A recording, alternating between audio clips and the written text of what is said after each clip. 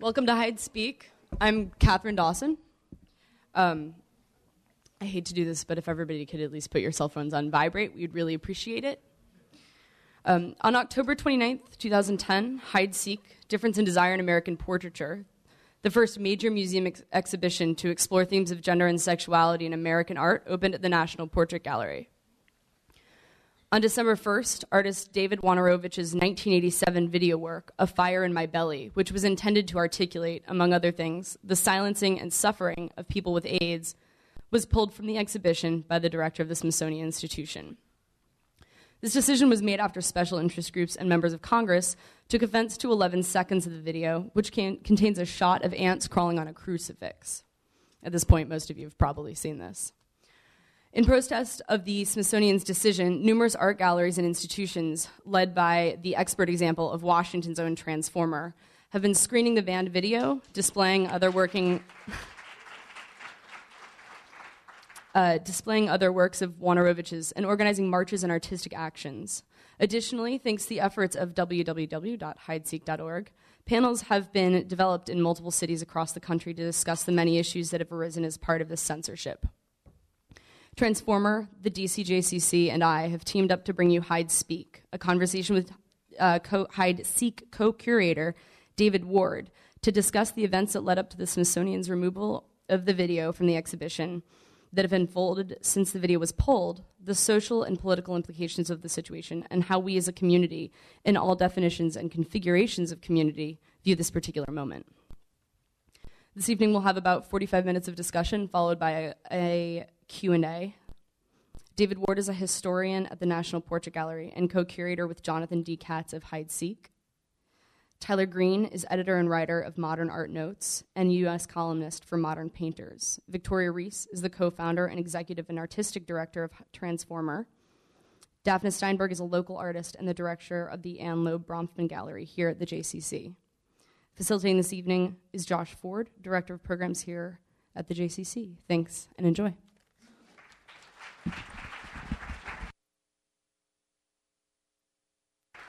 Thank you, Kat.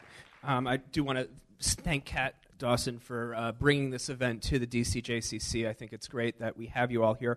We're going to start with David and ask you to talk a little bit about the process of how we got to where we are.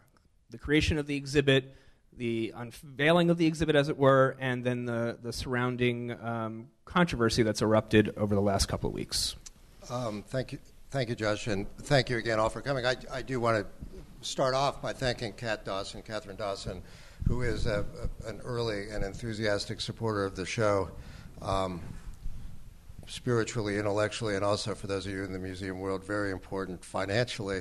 And when she agreed to put this on, at first I thought, well, there's an obvious conflict of interest here. I can't have one of my backers doing a program for me, but since I've had a really crappy 5 weeks, I'm all in favor of stacking the deck. So thank you, Catherine, and thank you to the Community Center for hosting this. It's great to see so many of you here. I entered this. I'm not holding myself blameless, but I'm holding myself innocent.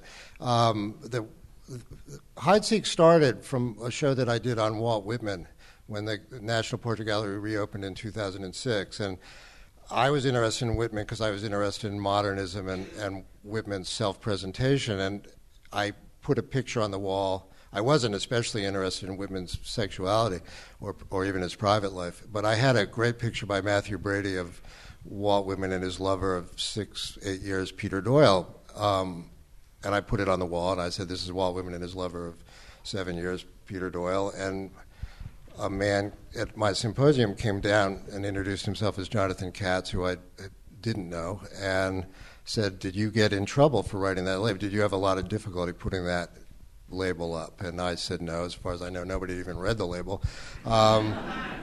And he said, that's interesting, because that's the first time that relationship has ever been acknowledged in a major museum exhibition on Walt Whitman.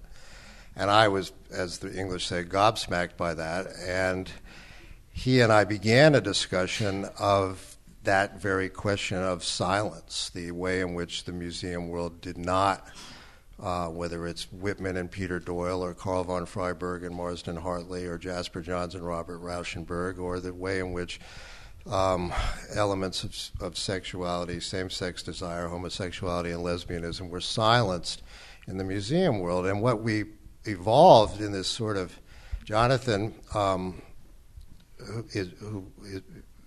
has been what I would call admirably an activist scholar, concerned as a gay man with LGBT issues in academia, had been had proposed a show on precisely what became I'd Seek to many museums, and they had turned him down until he stumbled into the sucker that I am, and the National Portrait Gallery agreed to put on the show some 2.5, 3 years ago. We evolved the show in a distinctive way, and the distinctive way is, in terms of our concerns, is reflected in the subtitle, Difference and Desire in American Portraiture. We were not going to do an exhibition which just simply identified, Andy Warhol as gay or Marsden Hartley as gay, Kathy Opie as a lesbian. We were not also going to do an Up with Gay People show, where it was kind of affirmative, and conversely, we were not going to do an exhibition like the National Portrait Gallery London's Gay Icon Show, which stays with the familiar and safe, gay camp, Liza Minnelli, Queer Eye for the Straight Guy, Elton John kind of thing, where it's sort of safe. What we wanted to do was to reinterpret a major strand in American modernism, American modernist portraiture, through the lens of sexual difference. Precisely why it was that Marsden Hartley evolved abstract portraiture, because it was not just simply the love that dare not speak its name, but the love that could not have the name painted, that abstraction and representation oscillated in a way that was rooted profoundly in biographical circumstances and the social circumstances of the evolving status of being gay in America. I'll just close this probably. I'm sort of tempted at these forums. I've been doing them a lot of just sort of filibustering for 50 minutes and not allowing anybody to talk. But what we also, the dilemma of the show is the chronology. Do we do art before liberation, the Stonewall riots of '69 sparking the modern gay liberation movement? The arc of the show is pretty simple. There's art under repression, then art under liberation, and you would expect, as we did find, a substantial difference as it became possible to speak openly about one's basic personality. But then the problem, and it's a small consequence of the AIDS tragedy, is AIDS, that nice schema of sort of arcing up to '69, and then '69 gets knocked off kilter by 1983 with the emergence of the appearance of the AIDS HIV epidemic. And so we were, do we do art before liberation, or do we do art before AIDS? And we just decided, screw it, and went all the way through AIDS with a kind of whistling, literally and figuratively, and I hope we're right, a notion that with the consolidation after the AIDS era, it's possible now to return to a kind of Whitman-esque postmodernism that returns us to the roots of the show. And that, of course, is why, I'll segue now to the most recent controversy, why we want to keep A.A. Bronson's Felix in the show, because it's the most powerful evocation of an era that our critics do not want to discuss. And I'll just close here by my view of this controversy for the last 6 weeks has been whether it was F. Scott Fitzgerald or Coleridge's negative capability, the characteristic of a fine mind is the ability to hold two contradictory thoughts in your head at the same time, which is criticize the Smithsonian, praise the Smithsonian. And the element that I'm concerned about now is the ongoing viability of hide-seek, which I think makes an important statement to the museum world and to American culture. And I want to see this exhibition remain as whole as I can keep it for the remaining 6 weeks of its run. And I thank you again for coming out.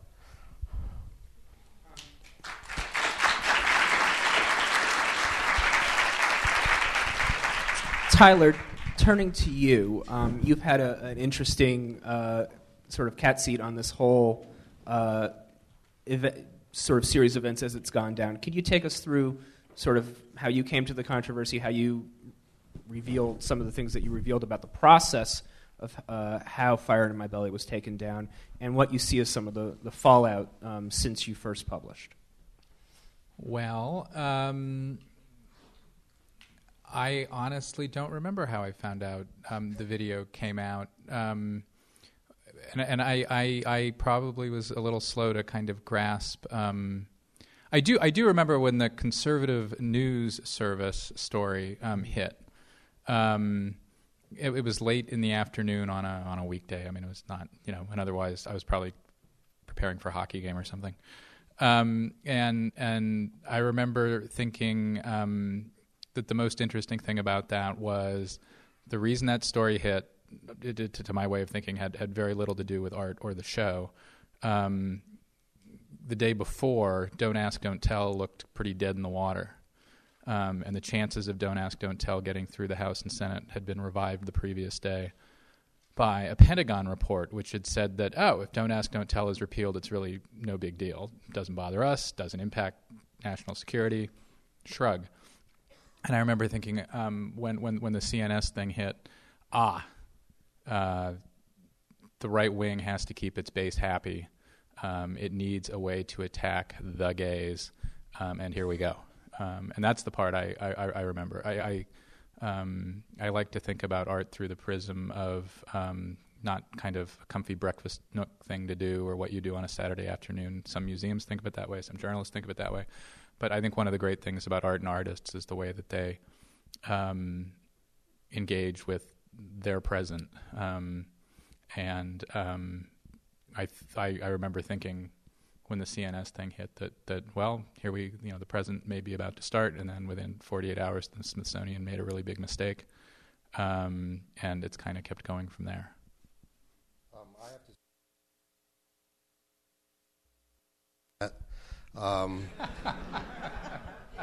and again, as a curator being involved in this, it's actually been a kind of an out-of-body experience because, and I'm looking up in the crowd at our PR person, Bethany Bentley, who's at this point, I urge the Smithsonian to give her a raise. When the piece hit, the CNS piece hit, we knew it was coming because we'd been dealing with them, and at about 5:30, I was home, and it actually was fascinating in an intellectual kind of way and appalling in a personal way because you could see the kind of click-click as the piece got picked up by the blogs and the other commentators where the original, and it did just sort of, it was like one of those, maps in a sci-fi detective novel or movie where things go click. And then, of course, the blog comments start to come in, and the element in which your life sort of takes on this otherworldly experience of as people latch onto your work, a work that was never allowed, frankly, to be taken seriously by the people who were criticizing it, that it would immediately fit into a frame, whether it was Don't Ask, Don't Tell, or the marriage issue, or the war on terror, for that matter, with the emphasis on a kind of Christianist America, virulent religious ideology, and it sort of metastasized, is the only way I can put it, across to the point where the decision was made. The Smithsonian was stampeded into making a decision because of the virulence of this CNS and then the Catholic League. I have to pause here for a moment of personal privilege for my co-curator Jonathan Katz, who's not here, and I've received all of us at the NPG, the Portrait Gallery, have received a great deal of interesting correspondence from the great American public, and my vocabulary is much better than it used to be. But I have to just, for me, it doesn't affect me that much. But for Jonathan is receiving, and I'm sad to say, in this precinct of the Jewish Community Center, he is receiving absolutely vile, despicable, violent, anti-Semitic comments. Absolutely vile. And I hold the CNS and its minions personally responsible for a medieval form of anti-Semitism which obviously is still alive. And it's appalling to me what he is having to endure with the good humor that he brings to everything he does. But the element with which so-called religious people resort to the bonfire is appalling to me.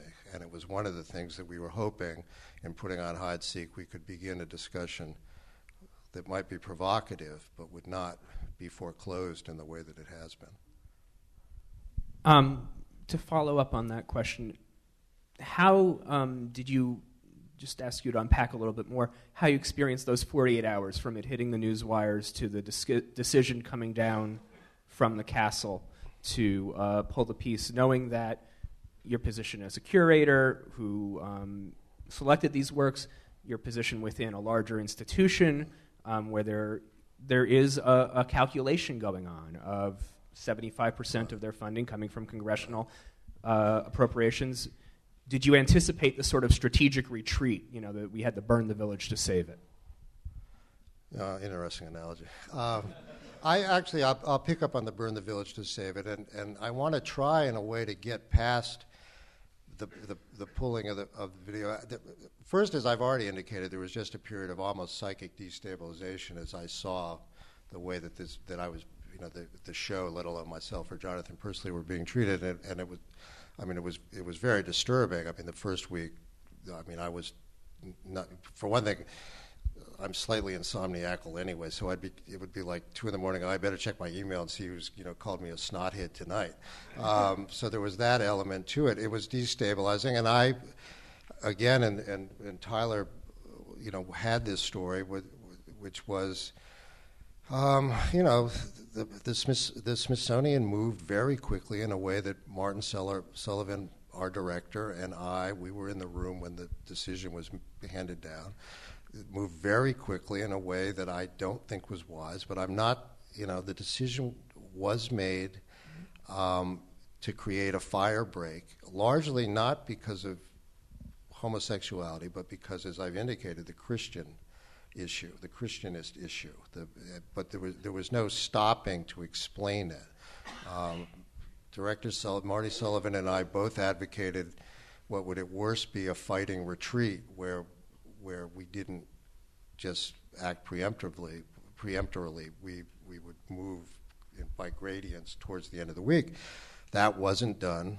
The secretary of the Smithsonian said, we're cutting this off now, and effectively, to stay with the fire image, creating a fire break by which we will now defend the show. And as I've said, the Smithsonian is not a university, it's not a private art gallery, it's a large government organization, and it's much closer to a large multinational corporation, and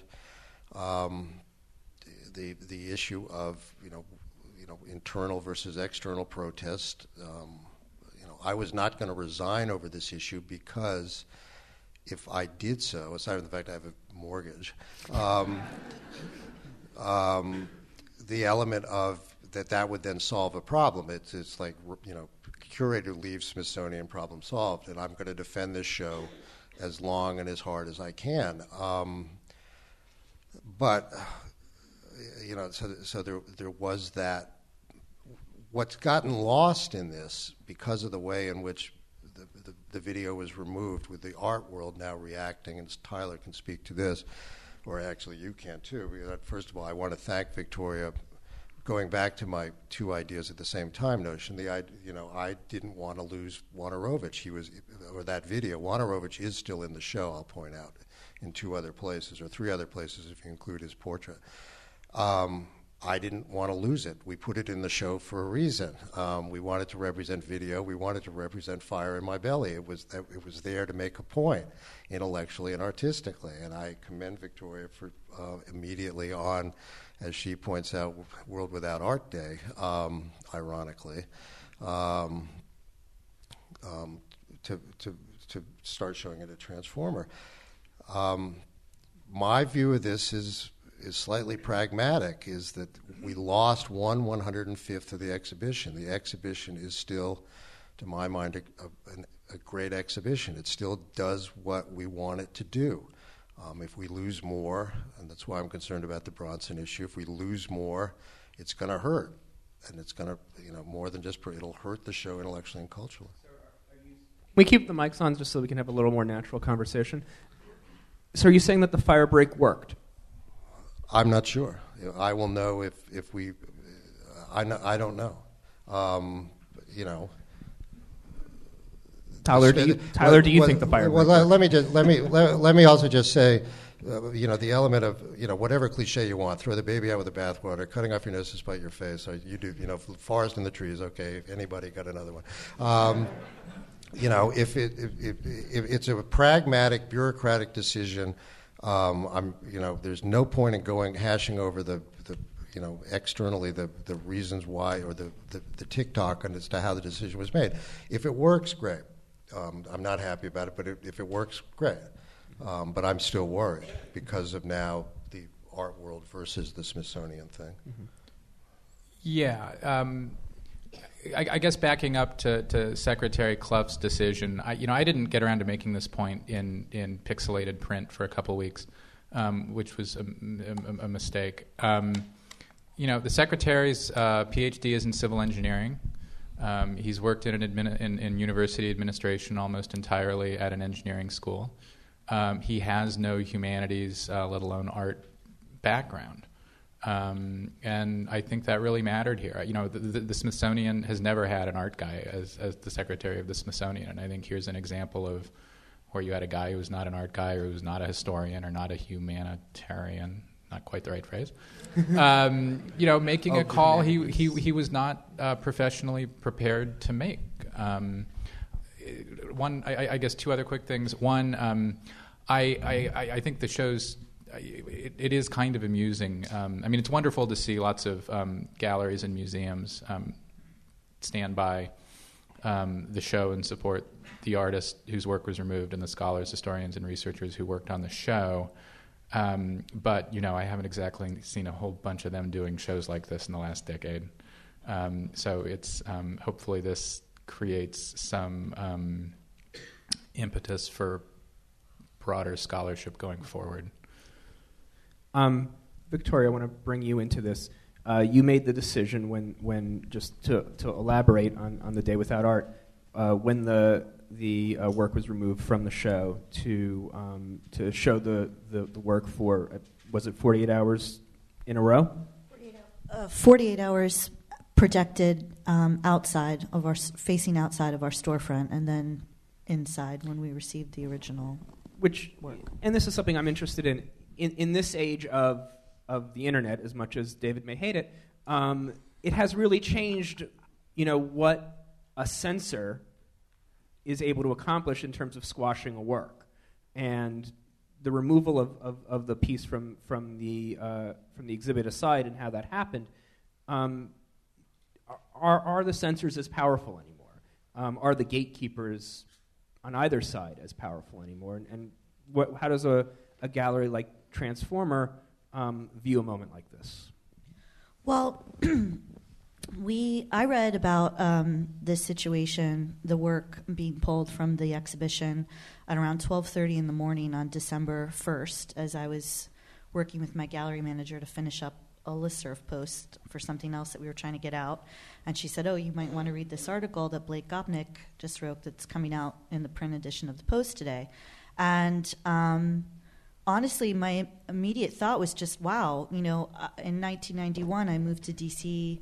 to work for the National Association of Artists Organizations as an intern, and they were a co-plaintiff on the NEA4 case, and it was just like going into a time warp and thinking about people like Patrick O'Connell of Visual Aids and Grand Fury and all of these amazing mentors that I had in the arts at a young age, and how they were dealing with this issue, almost 20 years ago.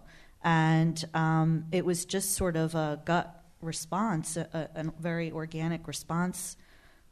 I guess the way I was taught in the arts was, we should show this video.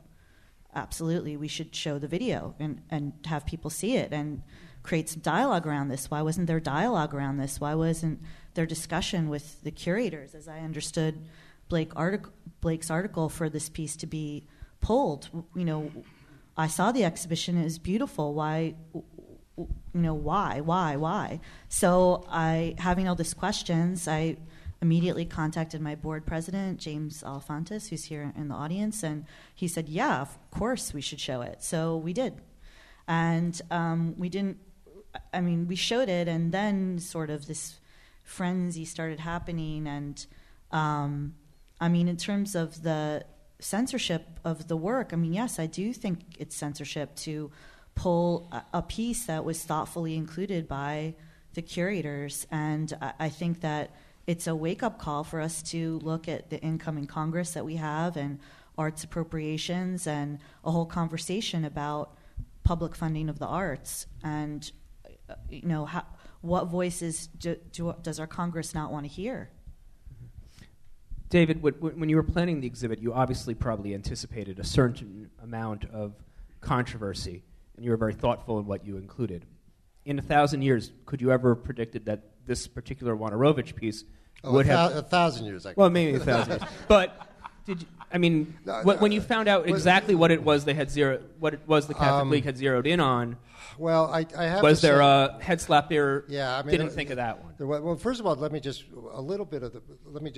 pick up a little bit of the question you asked Victoria, because one of the things, I actually have rational reasons for hating the internet, which is, and the video gets to that, is the video can be shown, whether it's YouTube to the NYU, the original film at NYU. But you can't do that with Akins' Sallie. The element of reproduction, and when it comes to fine art, oil painting, or you need to see that in the exhibition. Aside from the fact that the exhibition creates the argument that we're trying to make about this, the video actually, to that extent, it's a lucky hit, because you could pick it up and it can, as they say, go viral. Whereas the other artwork needs, there's only one, Berlin 47 by Marsden Hartley.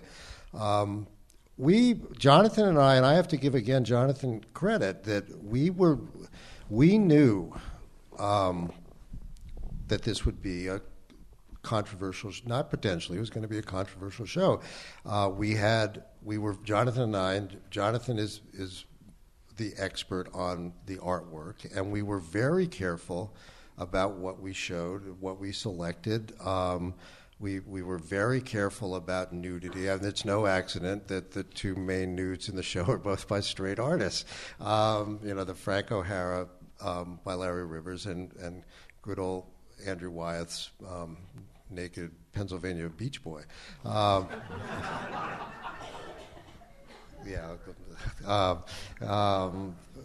So we were very careful about that. But the other thing about it, and this again in terms of what I'm now calling the art world versus the museum world, we were not going to do what I would call outsider art. We wanted this to be a canonical show. I've been at parties or fundraisers in Manhattan where people have criticized us for being too conservative. It's like, why aren't you showing this guy who does interesting work with semen? And I'm kind of going, well, I'll tell you why not, because we're and because I'm not a fool. And so but the point was to redefine and reinterpret American modernism through the lens of sexual difference, and that required the canonical works that we assembled. And Jonathan and I have to say, were naive enough to think that we had assembled enough canonical works that you could disagree with the interpretation, but you couldn't disagree with the art. Well, again, contrary to what I just said, more fool me, because the art was not given a chance to breathe. I just, again, to pick up on a theme, because I'm with the emphasis on the Wojnarowicz and now the Bronson and the attacks for censorship and all the rest of it, and I understand exactly where those are coming from, and I'm continuing to fight against that tendency. But I think we need to remember here that there's a larger existential threat, not just to this exhibition, but to the people represented in the exhibition. And I just want to make a trivial picture in a way, but it's nonetheless very emblematic of this. It's the Ellen DeGeneres picture by Annie Leibovitz, which is in the show. And if you've seen it, you'll note, and I think, in fact, it was an American Express ad. And it's Ellen DeGeneres goofing around on the beach at Maui, and she's in whiteface, and she's got a cigarette butt, and she's cupping her breasts in a kind of, she's wearing a bikini top which has cups that are about the size of basketballs. So it's like, and she's got boxer shorts on and sweatpants, and she's having a goof, and Annie Leibovitz is. And that picture has been picked up by the conservative critics and described as obscene because she's holding her breasts.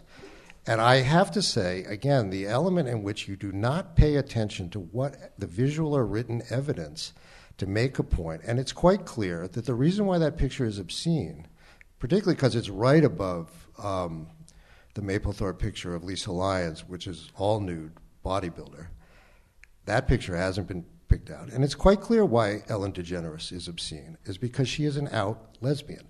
And you cannot portray the lesbian body. Ipso facto, it's obscene. Doesn't matter what she's wearing. She could be wearing a burqa, and it would be obscene. And that, again, is the wider, the much more powerful tendency towards invisibility, eradication, and all the rest of it. The Smithsonian made a mistake, in my view. It was punished, and it is continuing to be punished for that. It's being punished for removing the Wojnarowicz. Fair enough. I understand that. I take the point. I protested the policy. I'm moving on with it. But there is a larger existential threat that the people in the museum world in particular, and artists especially, and especially artists who grew up in the AIDS era, need to pay attention to, is the right wing doesn't care if these pictures are down from the wall. They don't care if they disappear by accident or design or through their own efforts, as long as they disappear. And more chillingly, what they want is the people they represent to disappear. And that's where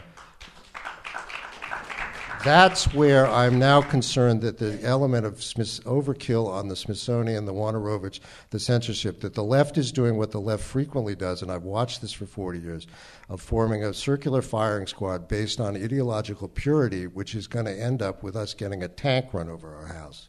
Exactly. And just to comment on that, that's exactly why we decided to show the video. Tyler, you look like you wanted to jump in. Yeah, that's why what the Warhol Foundation did last week was so wildly counterproductive. For people who haven't been following, the Warhol Foundation announced last week that if the video wasn't put back in the show, it would stop funding the Smithsonian, or exhibitions at the Smithsonian. That is that gets to your circular. They funded your show and they funded you, but that gets to the very. So I'm the one who gets to say this out loud. It's the definition of short-sighted abandonment, failing to join the fight once they've already been dragged to it by the right. To the best of my memory, the Warhol Foundation doesn't have a Washington-based board member, and if they want to be involved and engaged in ways in which the arts are going to be involved in these controversial issues. They can't just turn tail and run when the right wing gets annoyed. We need them engaged. They need to be engaged, and I wish they'd found other ways of being productive. I didn't actually read their action in that way. I think having their response was, my understanding of it was that they've been dealing with issues like this for many years now. Artists and arts organizations that they've supported since the 80s have been facing this issue, and I think that it was a way for them to make a statement that there was an action based on the threat of funding being pulled. So why not look at the larger scope of arts funding? And I think it was to generate a conversation around arts funding, arts appropriations, and I don't know that it was necessarily so short-sighted on their part. No, I understand the long prehistory of this. I mean, I understand again the way in which I understand the political reaction that they had, and I find it in many ways understandable. The question of funding is an interesting one, and as many of you know, the Smithsonian has a federal payment, and we're grateful to Congress for allowing us to exemplify American democracy in shows like Hide Seek. But we also, for all of our public programming, including exhibitions, we have to raise money. And one of the gratifying things to me is that Jonathan Katz and I, with the help of our development office, we raised almost $800,000 in the space of 2 years for this show, which is one of the reasons why, again, there is a constituency that needs to be acknowledged. And you know, the question of public and private comes up. You cannot say that this was a totally privately funded show because it is a mixed-use federal, public, and private enterprise. The problem that I have with the whole question of government funding for the arts and the critics of it is that the government does a lot of things. They do a lot of things I don't like. I don't like ethanol subsidies, for instance. And the way that government works, whether you go back to Madison and Federalist 10 or a variety of other political theorists, is that taxation spreads out, you know, the various benefits that for a good and just society. And the people who want an absolute cutoff of federal funding for the arts, which is what they want art to disappear from the federal budget, I say fine. You want that, then here's what you do. Don't go after Hide Seek. Go after our Hall of Presidents. Don't go after, you know, Frank Goodyear's Alexander Gardner show. Go after the Trumbull paintings in the Capitol. Take those down. Go after all the other work that we do. The point is, you don't like some kinds of art. We know the kind of art that you like. We know the kind of religious imagery you like, too. And for that matter, I will draw an analogy here. While you're taking down the Hall of Presidents, take down the Buddhas in Afghanistan. I think there's a congruence there in terms of politics. And I find that profoundly offensive. I don't think that this argument is fought fair on the part of the people who are against art in the government. The government has always been involved in American art, from the building of the Capitol to the financing and payment of good old Rembrandt Peale's Porthold, Washington, back in the 1820s. So that argument that this is all recent is totally fallacious and erroneous. It's the kind of art, and we know what that means. I wanted to turn to Daphne as a community artist and as a local curator. What's your response to what's happened? What else are you hearing from the art community on the ground? You're prolific on social media. What have you heard, and what's been your reaction to this? I think as an artist, I found out about this whole controversy on my birthday. So I woke up and it was the first thing I read, and I remember thinking, that's a really great way to celebrate my birthday. And thinking that as an artist, how angry I was at the decision. But then also thinking about that every day as a curator, the idea of censorship and what does that mean when you're making curatorial decisions, and how do you make those decisions and you give everyone in the exhibition their fair share of showing. And I remember actually when I went to go see Hide Seek, how the Wojnarowicz film was actually not even working.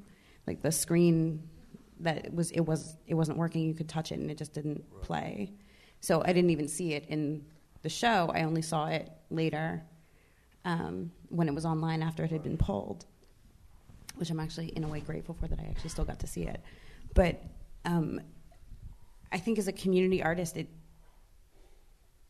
it made me question what is my role as an artist in DC, and what is my role in terms of promoting or fighting against censorship, but then at the same time working as a gallery director, having this position here. How do I combat that every day? And to kind of go on the whole funding aspect, when the Warhol Foundation pulled, my bigger concern was the stories I was hearing online, on Twitter, on Facebook, everywhere, about the people who wanted their artwork pulled, and not just Bronson, but the other stories that I was hearing of people asking to have other pictures from the National Portrait Gallery pulled. So I think my concern was more like, well, what's going to happen to all the artwork if it gets pulled? Where's it going to go?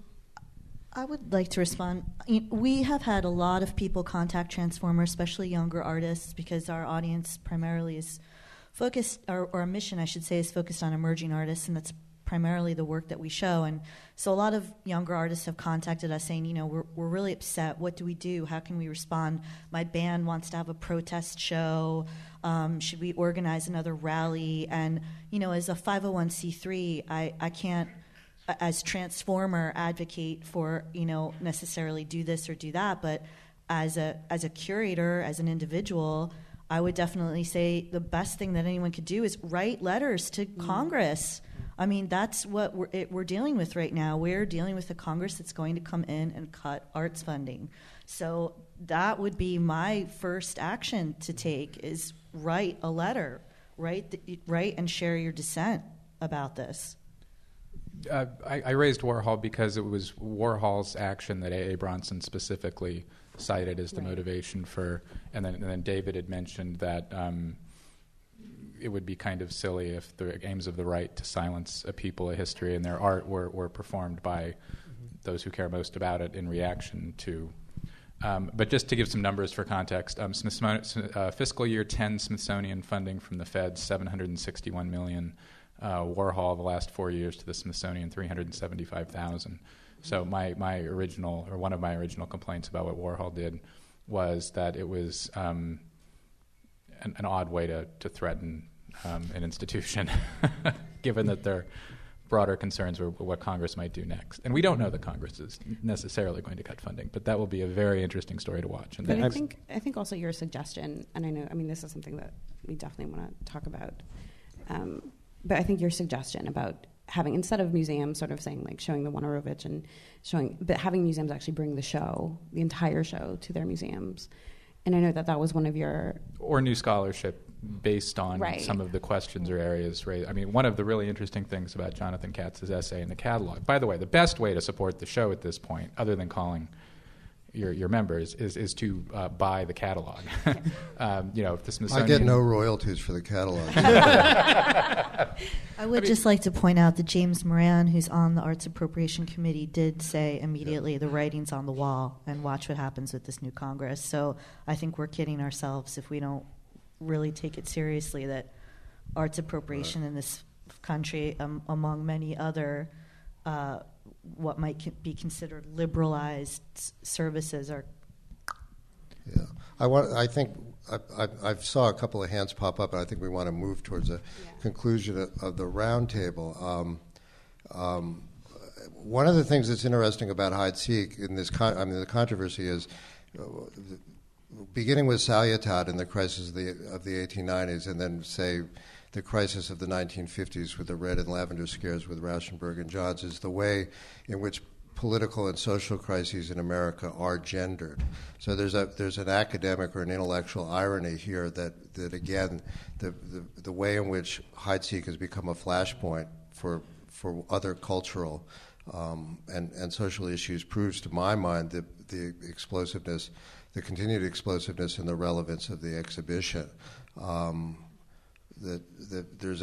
Before heading over here, I was reading something else, and there had a quote from Milan Kundera, which had said that the struggle of man against power is the struggle of memory against forgetting.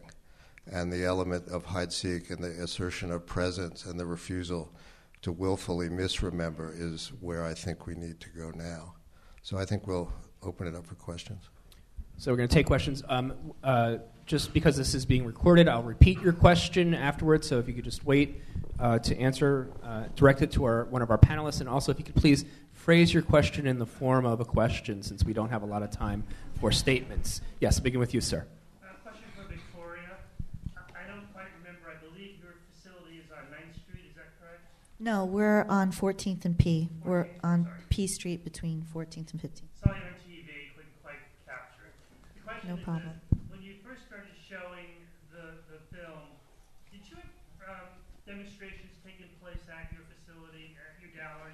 So let me just repeat the question. The question is whether there were demonstrations taking place in front of your gallery when you were showing the film. No, not at all. We started showing the work at noon on December 1st. We had it in our storefront window on a large screen monitor facing out. It was there for 48 hours.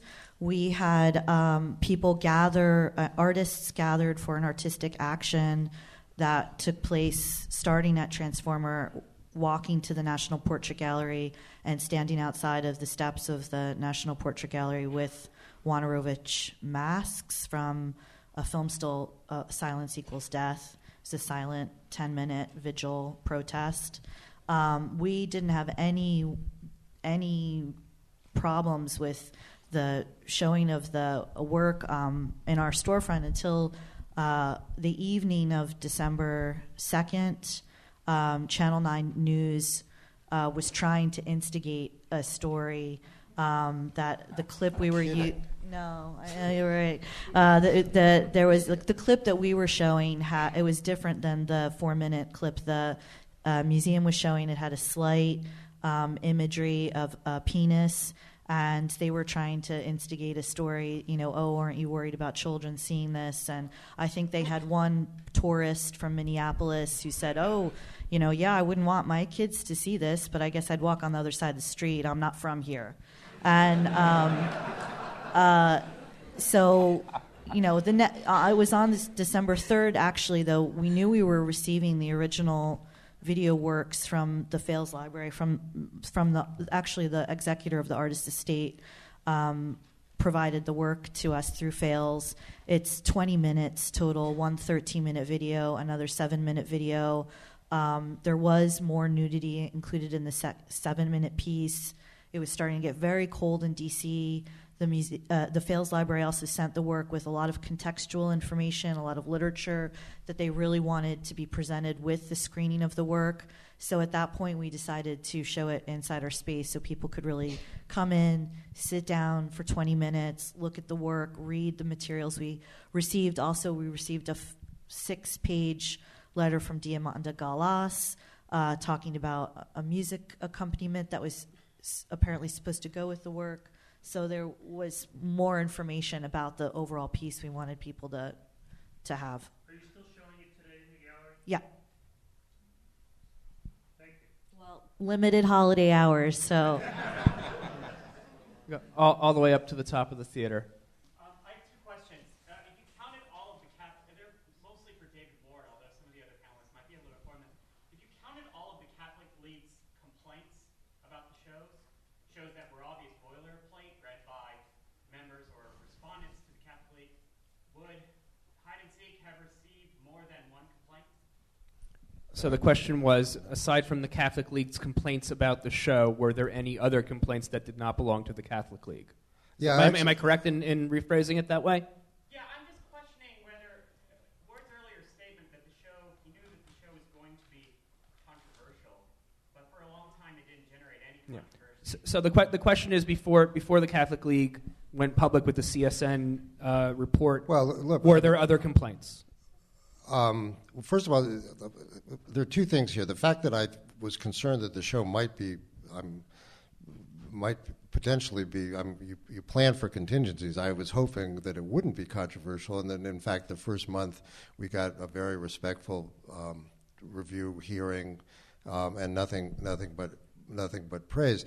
The Catholic League, we need to be careful on the chronology here. The Catholic League came in after the CNS report, which is this ersatz news organization. It's cyber news service as opposed to what it really is, which is conservative news service. It's run by Brent Bozell, who curiously enough sits on the board of the Catholic League, which is not affiliated with the Catholic Church. It's run by a gentleman in New York, and in fact, the Archdiocese of Manhattan tries to have very little to do with him. The complaints, as I indicated earlier, went viral. We got a tremendous number of blog commentary complaints, and this was picked up in Congress. This is Washington. It's naked political power that we were getting, the element of congressmen. I would dispute that. You would dispute that Washington is not? No, I would dispute that, but John Boehner's flack told me that, the flacks for Boehner and Cantor fed a quote to Penny Starr of the cyber news service or whatever.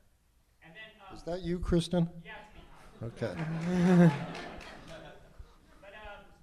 Boehner and Cantor only went on television to discuss this after the Smithsonian made a decision to pull the work. That's how it works, Kristen. Yeah, that is. Let's Look, first of all, let's give David a chance to respond to that. Kristen Capps of the City Paper did excellent work in reporting on the agenda of the Brett Bozell CNS. To be blunt, I don't think it's particularly interesting to get into the tick-tock of who called when. We had heard from congressmen. I don't have the phone records here, but we had heard. We didn't do this in a vacuum, believe me. The decision to remove it,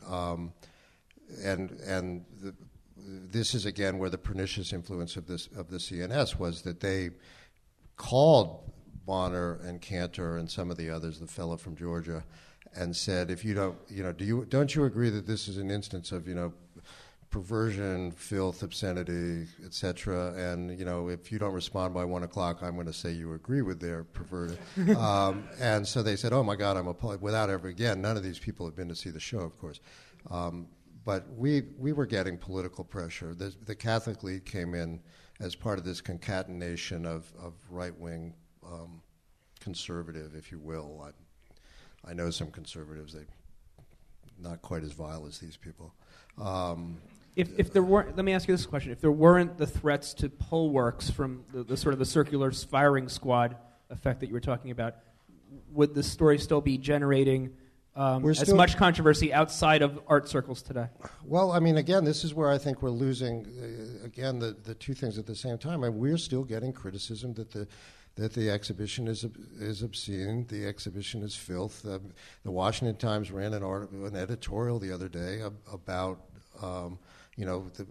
essentially repeating the foreword to the degenerate art exhibition of 1937 in Germany about the perversion of modernist artists and their twisted minds replicating, a world that they can only see in their own psychosis, as opposed to the good, the pure, and the beautiful Thomas Kincaid, that makes America great. And so, no, we're getting continual sort of culture kampf criticisms. And again, the Wanarovich video was a perfect storm for this because of the intersection of the Christianist and the homophobic.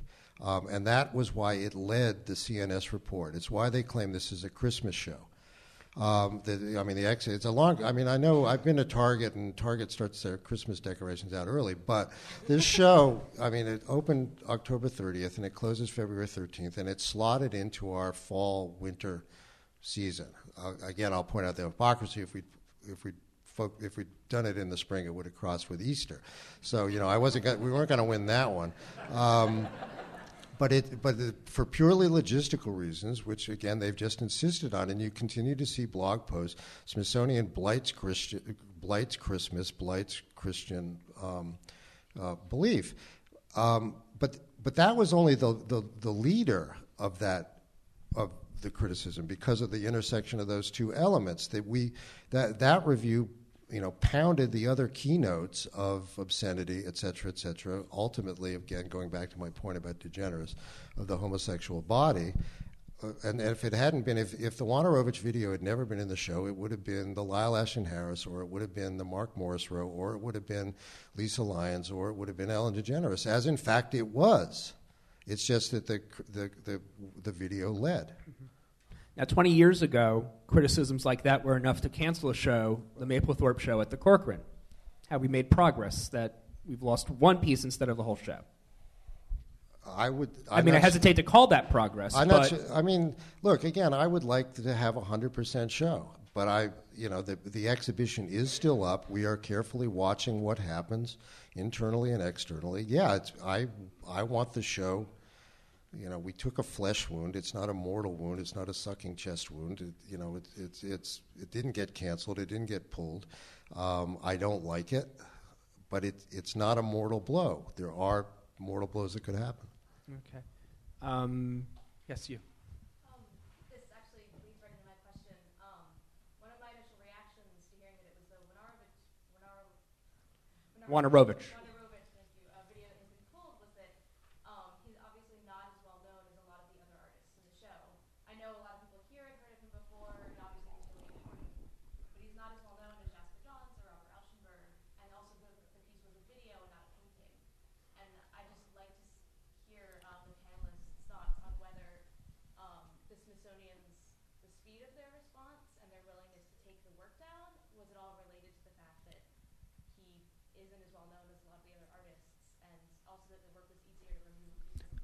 So just to rephrase for the benefit of those on the internet, to what degree did Wojnarowicz's relative lower profile as opposed to some of the other artists in the exhibit, plus the fact that this was a video, the media, the artist, what roles did those play in the decision? I don't think they played any role. I mean, that was the piece that was attacked, and so it was the object of that attack.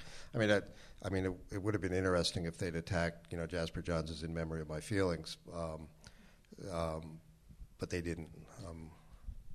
However, the artist was in the midst of the NEA mess in the late 1980s. There's a really good piece on the New York Review of Books blog by David Cole, who was the artist's attorney at the time, that kind of link then to now that's worth a look. I think also that one of the things that we sort of have already discussed, but the fact that it was a video piece actually made it a lot easier for the piece to still be seen so much. And in a way, because it was a video piece, actually made it a lot easier to, I guess, pass it along as a form of protest. Has it been made it easier, though, to demagogue? Because you can just excerpt 11 seconds of ants crawling on a crucifix, and that's all some people will see of it. And the irony, of course, is that the very people who criticize the video are putting it up on their sites. So Fox News can... Fox News is playing it. The delectation and horror of their viewers can show the video, but I can't, Well, almost further irony is that it's a 20-minute work in progress that the artist created, and only 4 minutes of that were shown at the National Portrait Gallery, with none of the nudity, none of the masturbation. And now only 11 seconds of that is being shown. None of the good stuff. Yes. Yes, there you go. I'm wondering, are there plans for the exhibit to travel? And if not, I'm wondering if maybe that's a way for the wagons to circle amongst peers and make sure that this exhibit gets seen, as Tyler was saying, and keep the flame alive. That this is a very valuable exhibit, and let's not hold our hands together to keep it up till February 16th, but let's get it out there. You can't keep us down. Run to the Congress, but let's rally around our peers and put the art out there. So will the show travel? First of all, I thank you for the support. No, the show is not going to travel, and there are two reasons for that. One is it's logistically impossible, and expensive. Is that we had loans. I was amazed at the number and the amount of the loans that we got from Salutat to the Johnses. This is the first time Jasper Johns has released paintings for a non-Jasper Johns retrospective show. But I also have to say something else. We wanted to travel the show. And when we were planning it, we wrote to plenty of institutions. And some of those institutions are the people who are criticizing now. One prominent, I won't. I won't. And they didn't want to take it.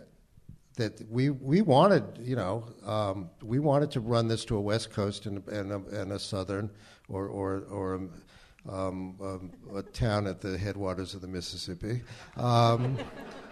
whose director gave us a shot the other day, and they didn't want to do this show. Nobody said, "Oh yeah, we'd love to have it at our place. We'd love to help you." And I think that, again, gets to the fact that it's easy to criticize this exhibition now that the exhibition is up, but you didn't do it. So, there you go. Yes, up there. Aside from, obviously, the controversy that's going on now, if Felix is pulled, what do you think those kinds of discussions are going to happen in the international art world and cultural discussions on how Americans and American institutions and galleries hold queer art and hold these kinds of issues? Do you really think that's going to have a negative effect as far as the give and take? Or do you really think there's going to be a kind of, I want to say, bolstering behind the art community? So the question is, if the A.A. Bronson Felix piece is pulled from the exhibit, what sort of effect will that have on the reputation of American museums and how they view queer art? Well, I think that's a Smithsonian-specific question. If A.A. Bronson succeeds in his desire to have the piece removed, it will hurt the Smithsonian's ability to put on cutting-edge shows. I don't think it'll have any effect in the art world generally. Have you spoken to him? Via email, yes. I think it's an interesting conversation for artists about how they have their work taken over, stewarded by museums, and how artists might look at contracts for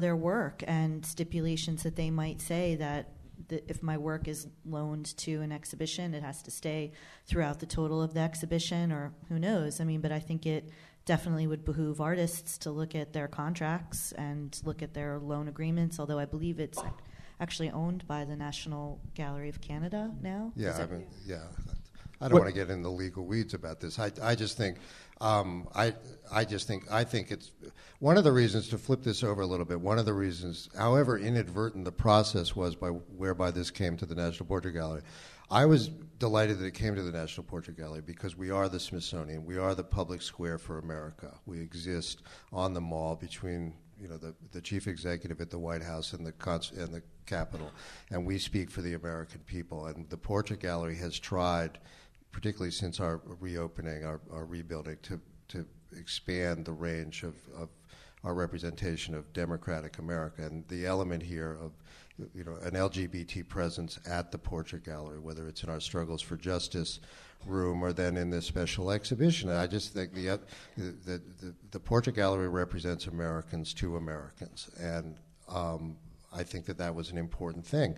It also represents different kinds of art, from the representational to the abstract, and I think that was an important thing in expanding our range as the kind of media we deal with. And I'm going to be deeply saddened if this, as they say, puts an end. And it's why I'd like Warhol to stay in the game. It's why I'm hoping A.A. Bronson will stay in the game.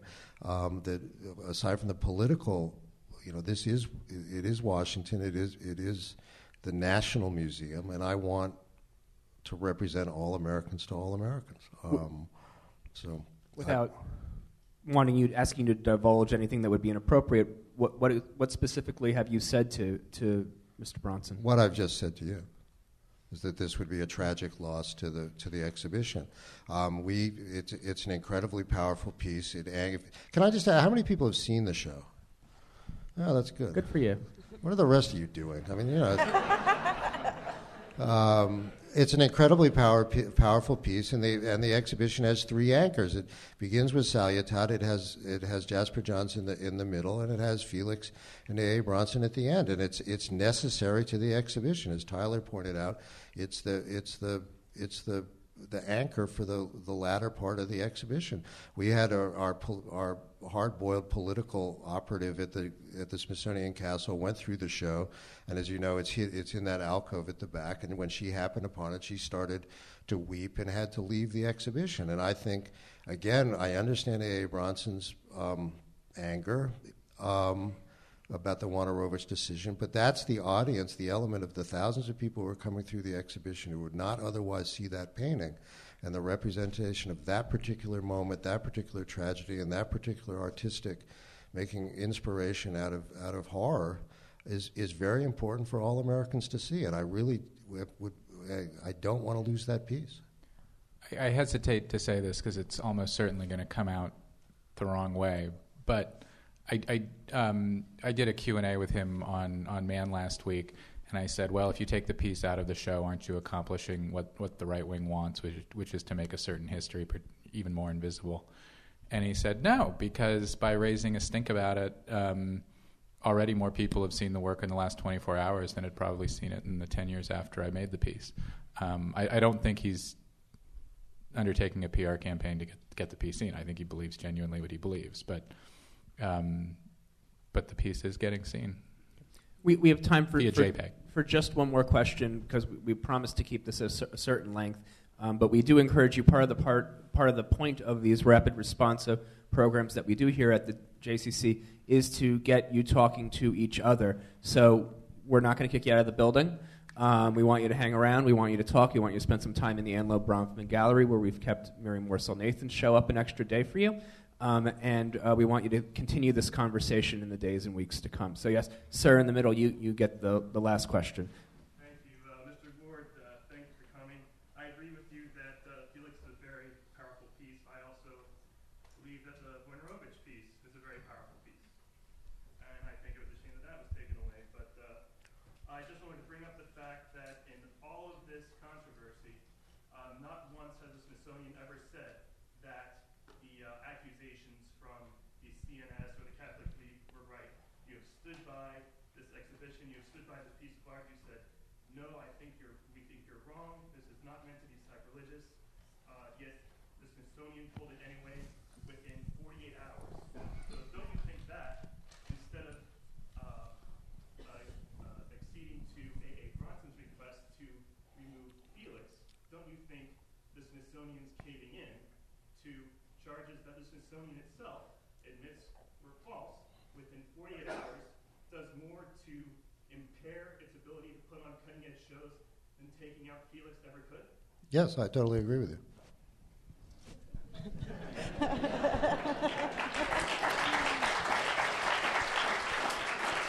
Thank you. I did promise that before we left tonight, I was going to invite Catherine Dawson to just sort of leave us with a few final words. Can I? Yes. Before we turn back to Catherine, one of the things that's been nice, since Jonathan and I have been on the road doing this, as you'd expect, one of the questions that came up earlier is, why haven't you done anything in Washington? And we are, of course, aside from tonight, planning a series of events. I just wanted, since Kat doesn't have the program, I just want to preempt her a little bit. On January 29th, there will be a full-scale scholarly conference about the themes raised by Heidsieck, themes of homoeroticism and the work of Stuart Davis and stuff like that, which is of interest, at least to me. But we also, at some point in January, will be running a full-bore, day-long, invite everybody, bring your switchblade, discussion of the controversy, and we will keep you posted on our website. And finally, I do want to say we received since I mentioned website and my loathing of the internet, we did receive a very generous grant with a possible matching fund from the chairman of the Smithsonian Regents, Patty Stonecipher, to expand the website so that it will become a permanent exhibition, that even when the exhibition goes down physically in February, it will have a cyber presence for as long as cyber presences last. And now Kat. Thank you.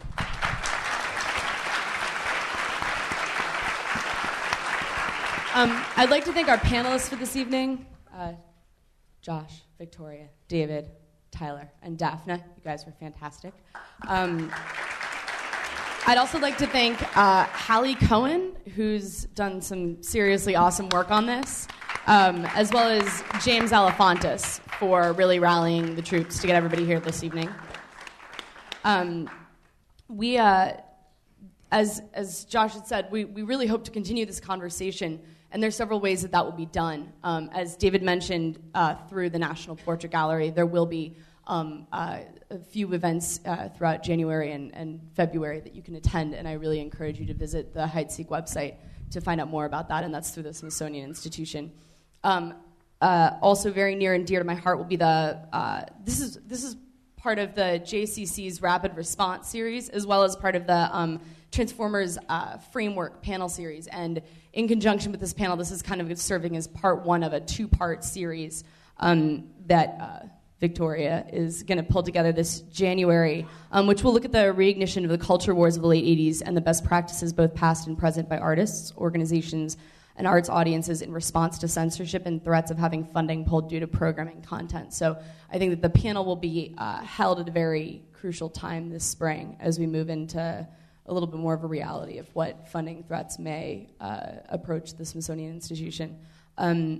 Finally, while it is important to call your representatives and to purchase the catalog, which is available through Amazon if you want it, the best way to support the show is to go see it. It's truly incredible, and I really encourage each of you to go. Thank you very much. Have a wonderful evening.